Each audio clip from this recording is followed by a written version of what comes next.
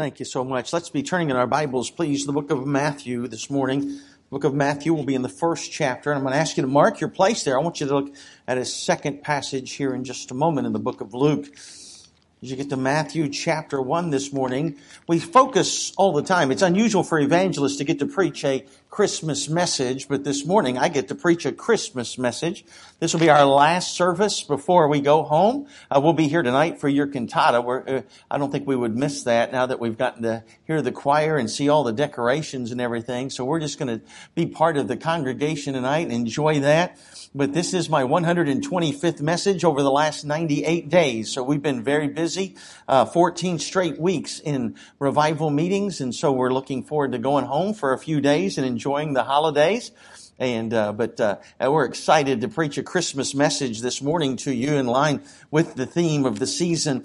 As you hear all the songs about Christmas, you hear about two people included instead of just our Savior. You also hear about these people named Mary and Joseph. Out of all the people that had ever lived on planet Earth, God chose these two people to raise His only begotten Son. Now, we have trouble coming up with a title for Joseph, don't we? He's certainly not Jesus' father, although Mary does refer to him in that manner when she talks to Jesus after he was in the temple for those days. She said, thy father and I hath sought thee sorrowing, but he was certainly not his father. We'll get to that here in just a few moments. He's not his stepfather because his father was still alive and still involved. So it's hard to come up with a title for Joseph outside of something along the line of character or maybe even male role model, but I don't know what you can come up with. But he's very little is known about him in Scripture. He's dealt with very sparsely, if you will. And most people have all kinds of conjecture about what becomes of Joseph, as he's not mentioned much in Jesus' earthly ministry, just by a veiled reference of this being a carpenter's son. And the fact is, this man is a special individual, and we'll talk about him here in just a moment. But you never hear of Joseph first. In most families, in other words, we're here to see Pastor and Mrs. Bloom, or Evangelist and Mrs. Harper, etc. But Joseph is one of those fellas that's always second billed to his wife. It's never Joseph and Mary. It's always Mary and Joseph. And we talk about this woman, Mary. We'll read something about her in Luke chapter 1 here in just a moment, because I heard a preacher say one time, I thought it was one of the most poignant things I've ever heard about her. He said, one of the problems with Catholicism is they make too much of Mary. One of the problems with independent Baptists, we won't make enough of her.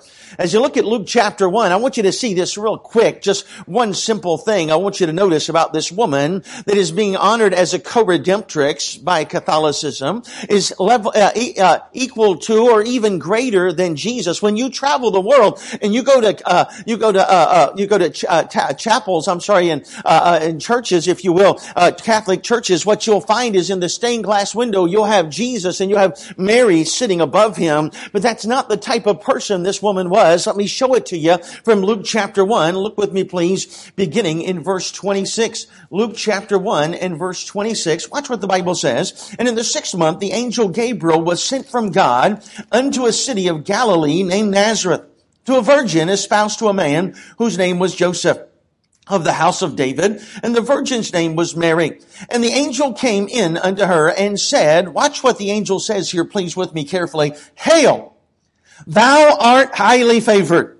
The Lord is with thee. Blessed art thou among women. Now you would expect this response from Mary to be shocked that she just saw an angel. She would think that she would be overwhelmed that she's speaking to God's messenger. You would think that she would be shocked at what just occurred in her life. And by the way, so far she knows nothing about being a virgin mother. She knows nothing about who her son is going to be. All she has heard are these words, Hail, thou art highly favored, blessed art thou among women. All Mary has heard is a compliment from an angel. Notice the next verse, please, with me. The Bible says in verse 29. And when she saw him, she was troubled at his saying. She's not troubled at his appearance. She's not troubled at his power. She's not troubled at the sound of his voice. She's troubled at his saying, and cast in her mind what manner of salutation this should be. I want you to understand, this woman felt uncomfortable. Not that she was talking to an angel, not that she was going to be a virgin mother, not that her son was going to be called great and called the Son of the Highest, and of his kingdom there would be no end. She was troubled. She was bothered that she was told she was highly favored.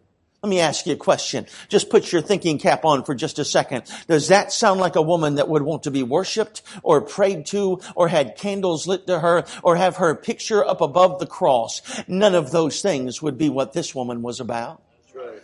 Her entire life, as she studied her in the Word of God, she's constantly telling people, whatever Jesus says to do, then you do it. And that's a wonderful message we should be preaching. But this woman, Mary, now watch what she's told, please, before we go to our actual text this morning. Watch what the angel said. And the angel said unto her, Fear not, Mary, for thou hast found favor with God. And behold, thou shalt conceive in thy womb and bring forth a son, and shalt call his name Jesus. Now watch his description. He shall be great and shall be called the Son of the Highest. The Lord God shall give unto him the throne of his father David, and he shall reign over the house of Jacob forever, and of his kingdom there shall be no end. Now Mary asked, how can this be, since I know not a man, seeing I know not a man? And now she's told that she is going to be a virgin mother. Now on the other side, we have this man by the name of Joseph, the second build in the Mary and Joseph saga. And this man by the name of Joseph is a good man. He is a descendant from David. He is of the house and lineage of David, but his line had been rejected in the book of Isaiah. So Joseph's family could never reign and rule from the throne of David. Mary's family still could. And I want you to go with me to Matthew chapter 1. Joseph is now going to hear this information. Joseph has now been told, now knows that he has been betrayed by the woman that he's espoused to marry. Joseph now knows that she is with child. Joseph certainly, like none of us in this room, would have assumed that she's still a virgin. Joseph would have to assume that she has been unfaithful to him. Now, what is he going to do? He has a few options, doesn't he? He could have her stoned. That was still the punishment for adultery at this time and fornication. He could have had her stoned. He could do what he's thinking about doing and put her away privily. But that's not what Joseph says. And I want you to notice how Joseph is described as we get to Matthew chapter 1. Look with me, please, at verse 18. Now, the birth of Jesus Christ was on this wise. When as his mother Mary was espoused to Joseph, before they came together, she was found with child of the Holy Ghost. Then Joseph, her husband, being a just man, and not willing to make her a public example, was minded to put her away privily. But while he thought on these things, behold, the angel of the Lord appeared to him in a dream, saying, Joseph, thou son of David, fear not to take unto thee Mary thy wife, for that which is conceived in her is of the Holy Ghost.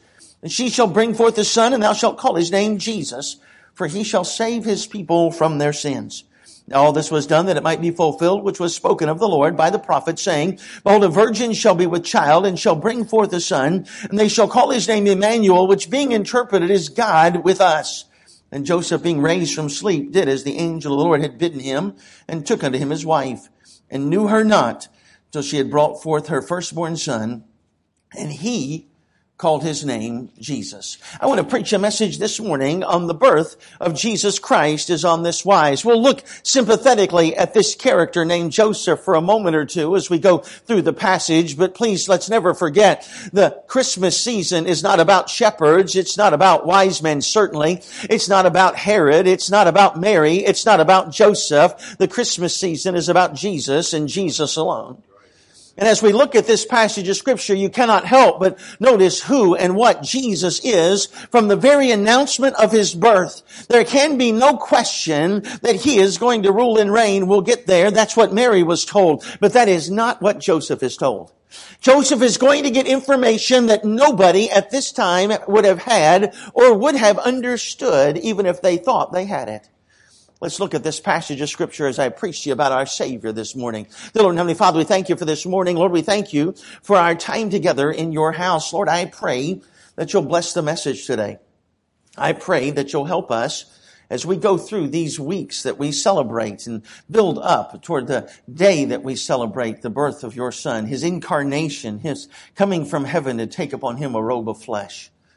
Father, help us as we look at this simple story this morning. have your will and way in every heart. In Jesus' name, amen. I want you to notice that we see first his perfection at birth. The angel says, Joseph, don't be afraid to take Mary. Joseph probably wanted to divorce her privately so that he could just walk away. You have to stop and think about this. That Joseph, as he's walking through the streets of the small town of Nazareth with a pregnant wife before they've gotten married, people would draw one of two conclusions. A, she's been unfaithful, or B, they've been involved in premarital relationship. One of those two things is going to be whispered every place that Joseph goes. Every time he walks through the market, someone behind him is going to be saying, hey, that's Joseph. Do you know what he and Mary did? They could tell all the people that they wanted. Oh, no, Mary's a virgin mother. No one is going to believe that. No one is going to accept that. No one is going to acknowledge that. And so every place that Joseph goes, he's going to be humiliated in one way or another by being called a sinner and a fornicator, or by someone saying that he's married a woman that was unfaithful to him. As Mary is going to continue to show her pregnancy, the conversation and the mocking and the ridiculing is going to get worse and worse and worse. And Joseph, being a just man, rather than have her stoned, he wants to just put her away. He wants to just end this. He wants to do the right thing because he's a just man. But the angel says, no, don't be afraid to take Mary, because that which is conceived in her, watch this, is of the Holy Ghost. The Bible had specifically said, this was before they came together. I want you to notice, number one, his perfection at his birth. See, every person in this room, it doesn't matter your background, your race, your creed. Nothing matters at all. We all have one simple thing in common. For all have sinned and come short of the glory of God. Romans chapter 3 and verse 23. It is not up for discussion. It is not up for debate. You can't look at me and say that you're not a sinner. If any man wanted to stand up and say, no, I'm not a sinner, I'd just bring your wife up here and we'd prove that you are. The simple fact is, every single person is a sinner. Now, here's the bad news. You're not a sinner because I think you are. You're not a sinner because Pastor Bloom thinks you are. You're not a sinner because it's somewhere in the church constitution of Central Baptist Church. You're a sinner because the Bible says so. Romans chapter 3 and verse 10. As it is written, there is none righteous, no, not one. Galatians chapter 3 and verse 19. For the scripture hath concluded all under sin. Isaiah 53 and verse 6. All we like sheep have gone astray. We've turned everyone to his own way, and the Lord hath laid on him the iniquity of us all. The simple fact is, as you sit here this morning, you and I are all sinners. And we all became sinners the same way. By the way, you didn't become a sinner because you sinned. You sinned because you're a sinner. But Romans chapter 5 and verse 12 tells us how it started. Therefore, as by one man sin entered into the world, and death by sin, so that death passed upon all men, for that all have sinned. Because your dad was a sinner when you were born, you were a sinner. Because his dad was a sinner when he was born, he was a sinner. And you go all the way back and trace it back to Adam. But this Jesus is not the product of a man who has conceived a child. This Jesus is the product of the Holy Ghost. I want you to notice, number one, his perfection at his birth. He is not tainted with sin. He is not marked. He does not have spot or blemish. 1 Peter chapter 1 verses 18 and 19. For as much as you know that you're not redeemed with corruptible things, such as silver and gold received by tradition from the vain conversations of your fathers, but with the precious blood of Christ as of a lamb without blemish and without spot. Hebrews chapter 4 and verse 15. We have not an high priest which cannot be touched with the feelings of our infirmities, but was in all points tempted like as we, and yet without sin. Hebrews chapter 5 and verse 14. How much more shall the blood of Christ, who through the eternal Spirit offered himself without spot unto God. Hebrews chapter 7 and verse 26. For such an high priest became us, who is holy, harmless, undefiled, separate from sinners, and made higher than the heavens. Do you know why you can't pay for your own sin? Because God will only accept a perfect sacrifice. That's why, because you're tainted with sin, you can never work hard enough. You can never do enough good deeds, because every sacrifice you offer to God is tainted because you're tainted. He demanded a perfect sacrifice. And there he is, born in this manger. Joseph hearing about him for the first time. Mary's probably told him the story. But he, like every other human being at that time, would have balked at it. They would have questioned it. He would have still had questions and doubts. And now Joseph knows, this angel says, that which is conceived in her is of the Holy Ghost. Your wife that's espoused to you, she's been faithful. It's not her sin, but she's going to have a child that's going to be perfect. Notice number one, his perfection at his birth. Notice number two, his purpose at his birth. Now, as we look back, we can see that this baby born in the manger has a public ministry, is betrayed, is tried and convicted, is nailed to a cross, dies on that cross for the sins of the world, announces for all to hear, it is finished, and then rose from the dead the third day and ascended into heaven. We look back and we can say with authority, the purpose of his birth was to seek and to save that which was lost. But understand this. Most of the nation of Israel, if not all of the nation of Israel, did not understand he was coming to die. Mary doesn't understand he was coming to die. Remember what Mary was told? He shall be great. He shall be called the Son of the Highest. The Lord will give unto him the throne of his father David. Of his kingdom there shall be no end. You'll notice when God sends the angel to tell Mary of the birth of Jesus, there is nothing mentioned about dying, nothing mentioned about being a sacrifice, nothing mentioned about giving his life. She only knows that he's going to rule and reign. Jews would have only expected him to come and be the Messiah and destroy the Roman oppression. They would have known that he was going to be the wonderful counselor, mighty God, everlasting Father. They didn't seem to understand Isaiah chapter 53. Even the disciples, after Jesus has been with them for years, still do not understand that Jesus is going to die. Remember when he told Simon Peter and the disciples in Matthew chapter 16 and verse 21, and after this he began to show unto his disciples how he must go to Jerusalem and suffer many things of the rulers and the chief priests and the scribes and be killed and raised again the third day. Then Peter took him and began to rebuke him, saying, Lord, this shall not be unto thee. The simple fact is, nobody understands that Jesus is coming to die. But the first person I think that got it is Joseph. Notice the purpose of his birth. Watch what the angel tells Joseph. And we celebrate this name, do we not? But notice what he says. Verse 21, and she shall bring forth a son, and thou shalt call his name Jesus. Now watch what it says. For he shall save his people, get it, from their sins. Now, if that angel had said to Joseph, you shall call his name Jesus, he shall save his people from their poverty, then we would have known that Jesus would be wealthy. If he had said, he shall save his people from their captivity, then we would know that Jesus was going to be a warrior. If it said, he shall save his people from their ignorance, then we would have known that Jesus would have been wise. But he says, he shall save his people from their sins. Joseph is a Hebrew. There is only one way to be saved from sin in the Hebrew customs, isn't there? Almost all things were by the law purged with blood, and without the shedding of blood is no remission. The only way he could save his people from their sins is to come and be a blood sacrifice that would satisfy the holiness of Almighty God. Joseph is the first person to hear this. He's not coming to rule. He's not coming to sit on a throne. He's coming to die. He's coming to be a lamb. He's coming to be an offering to Almighty God. His purpose at his birth. When he does give his sacrifice, when he is the sacrifice. Remember what the Bible says about him in Hebrews chapter 10 and verse 12? But this man, after he had offered one sacrifice for sin, I love the next words, forever, sat down at the right hand of God.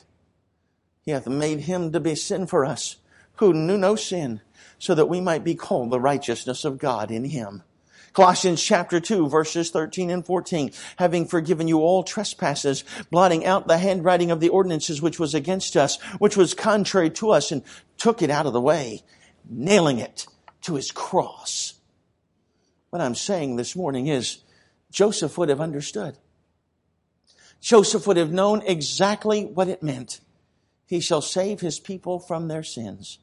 A high priest going into the Holy of Holies didn't save his people from their sins. He offered a sacrifice that did. That means Jesus is going to be a blood sacrifice offered for the sins of his people and for the sins of the whole world. 1 John chapter 2 and verse 2. And He is the propitiation for our sins, and not for ours only, but for the sins of the whole world. As you sit here this morning, it is absolutely true that all have sinned and come short of the glory of God.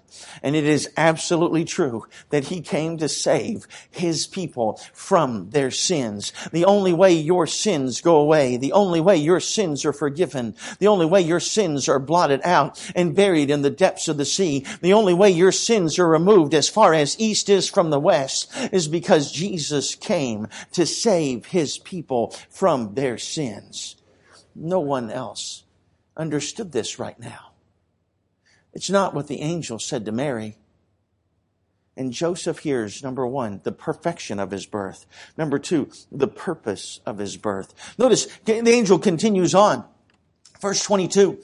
Now all this was done, that it might be fulfilled, which was spoken of the Lord by the prophet, saying, Behold, a virgin shall be with child, and shall bring forth a son, and they shall call his name Emmanuel, which being interpreted is, watch this word, God. God. Not just His perfection at His birth, not just the purpose of His birth, but I want you to notice the power of His birth. This is God in this manger. This is God that has been brought forth. This is God that Mary has delivered. And by the way, don't you feel a little sorry for Joseph? Getting to Bethlehem and there's no room in the inn. I don't know if your wife is the least bit like mine, but my wife might have said something along the lines of, well, why didn't you get a reservation? Especially a wife that is 9 months pregnant, great with child, traveling this journey from Nazareth to Bethlehem. And there they get there and there's no room in the inn. That's certainly not Mary's fault that there's no room in the inn. It's certainly not Mary's fault they don't have a place to stay. And she's going to deliver her firstborn child. Remember when you had, I don't know how many of you have multiple children. Remember when you had that first child?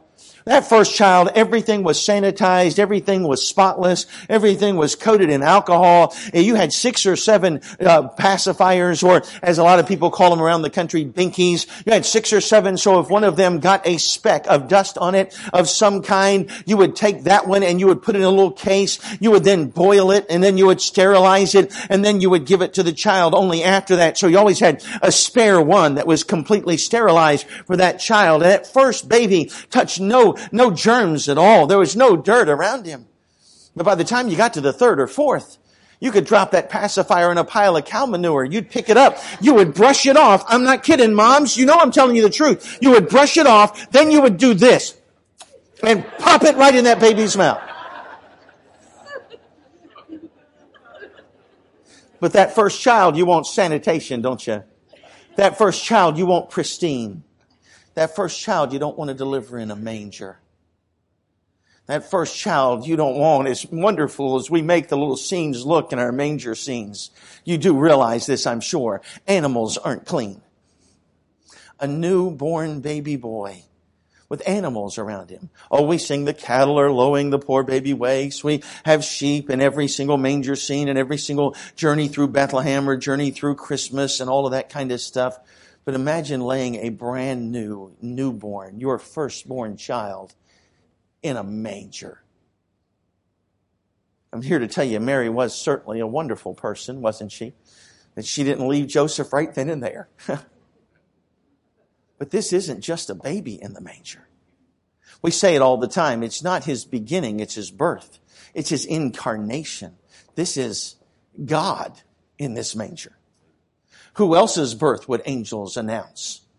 Who else's birth would bring glory to God in the highest, and on earth peace, goodwill toward men? Who else's birth could change everything?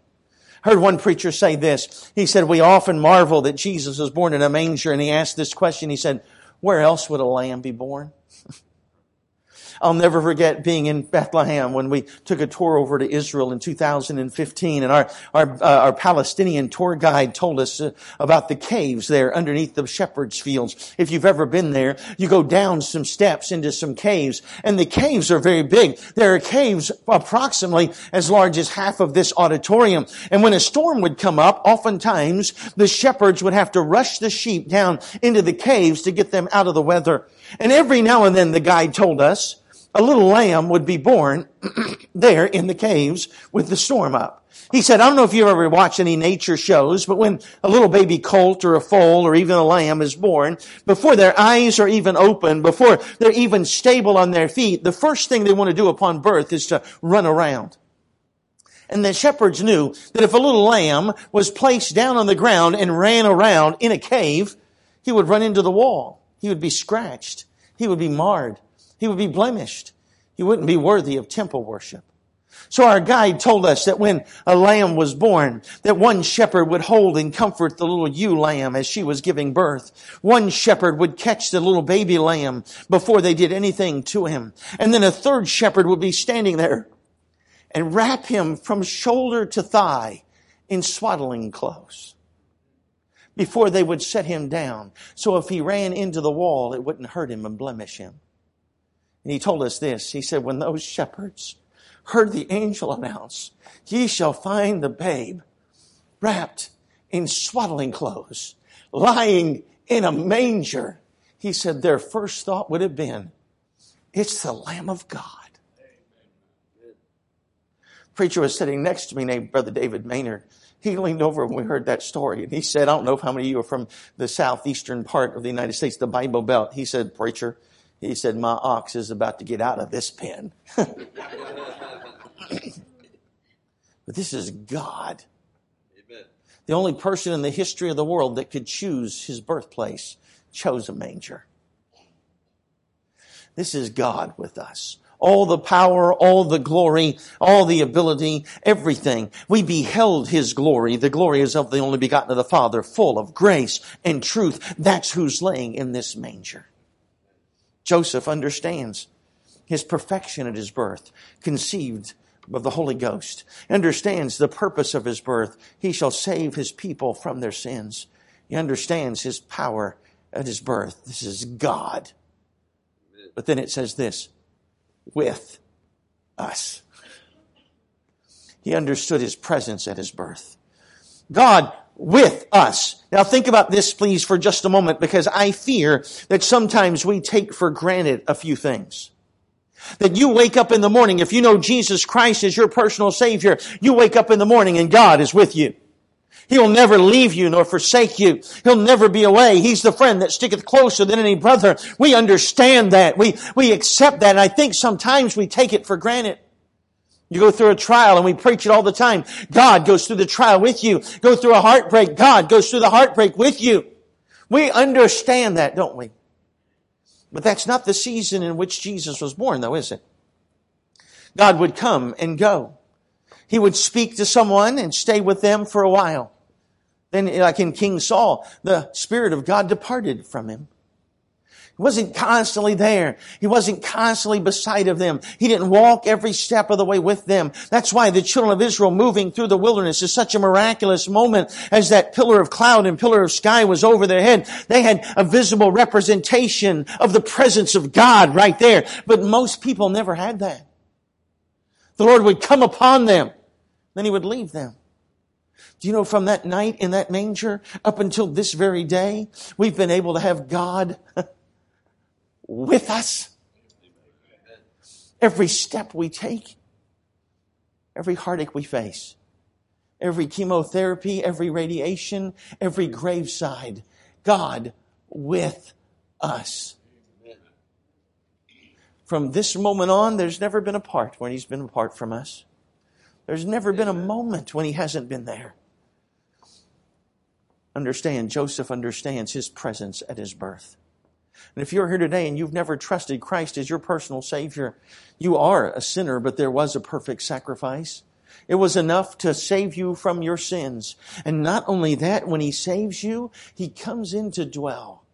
What? Know ye not that your body is the temple of the Holy Ghost, which is in you? Which you have of God, and you're not your own. Therefore glorify God in your body and your spirit, which are God's. This morning, He'll save you from your sins. He'll wash you whiter than snow. He'll forgive every sin you've ever committed because His sacrifice was bigger than any sin that's ever been committed. And not only will He'll save you, but He'll dwell with you. Now, we've talked about Joseph a little bit, and you have to feel a little sympathy for Joseph.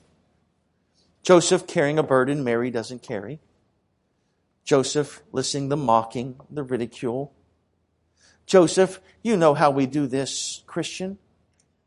As Jesus is celebrating his 5th birthday, a few months before Mary and Joseph celebrate their 5th anniversary. You know the whispers were still going on. But there's something in this passage about Joseph. There's something in this passage that I think makes whatever he went through worth it all. Look, if you will, please, and we'll be finished. Look at verse 24.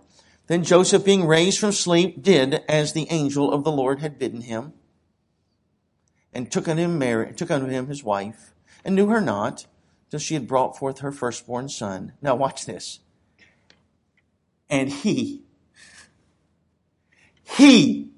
called his name Jesus. Amen. What a name! We sing about it. We celebrate it. We put it on our bulletins. We preach about it every service we get the chance to. We mention his name to every lost person that we come across. We celebrate him in every way possible. And that name, Jesus, it does something to us when we mention it. It does something to us when we just say it. But it is Joseph that held that baby in the manger for the first time and said, Jesus. Can you imagine having the privilege of announcing him to the world? Oh, the shepherds announced that there was a descendant of David. The shepherds announced that there is one born in Bethlehem. The star announced that there was a king that was born. But it is Joseph that announces it's not just a king. It's not just a ruler. It's the one that's going to save our people from our sins. This is Jesus. I'm asking you the question this morning. As a Christian, aren't you just a little bit envious of Joseph? After all he went through, no megaphone, no microphone, just a man holding a child that wasn't his, that he's going to raise, beside a woman that he now knows is highly favored by God. He gets to say, oh, by the way, shepherds, did you see Jesus? Oh, by the way, those town folk from Bethlehem, hey, you see this? This is Jesus. He shall save his people from their sins. You say this as a Christian? We shouldn't be envious of Joseph because we can say the same thing. We don't get to say it first, but we sure do get to say it. Aren't you glad that as people struggle with all the trials of the holiday season, and there are a lot of them, you can say, let me introduce you to someone who will save his people from their sins. Aren't you glad that's why you're having a cantata? Goodwill toward men. He shall save his people from their sins. As a Christian, we certainly celebrate that he's going to rule and reign. We certainly celebrate that he's going to sit on the throne. We celebrate that he's going to split the eastern sky. Those are wonderful things for us to know. Mary was told what the Christian wants to hear. Joseph was told what every lost person needs to know. He shall save his people from their sins. We saw his perfection at his birth, his purpose at his birth, his power at his birth, God and his presence at his birth with us. That's what Christmas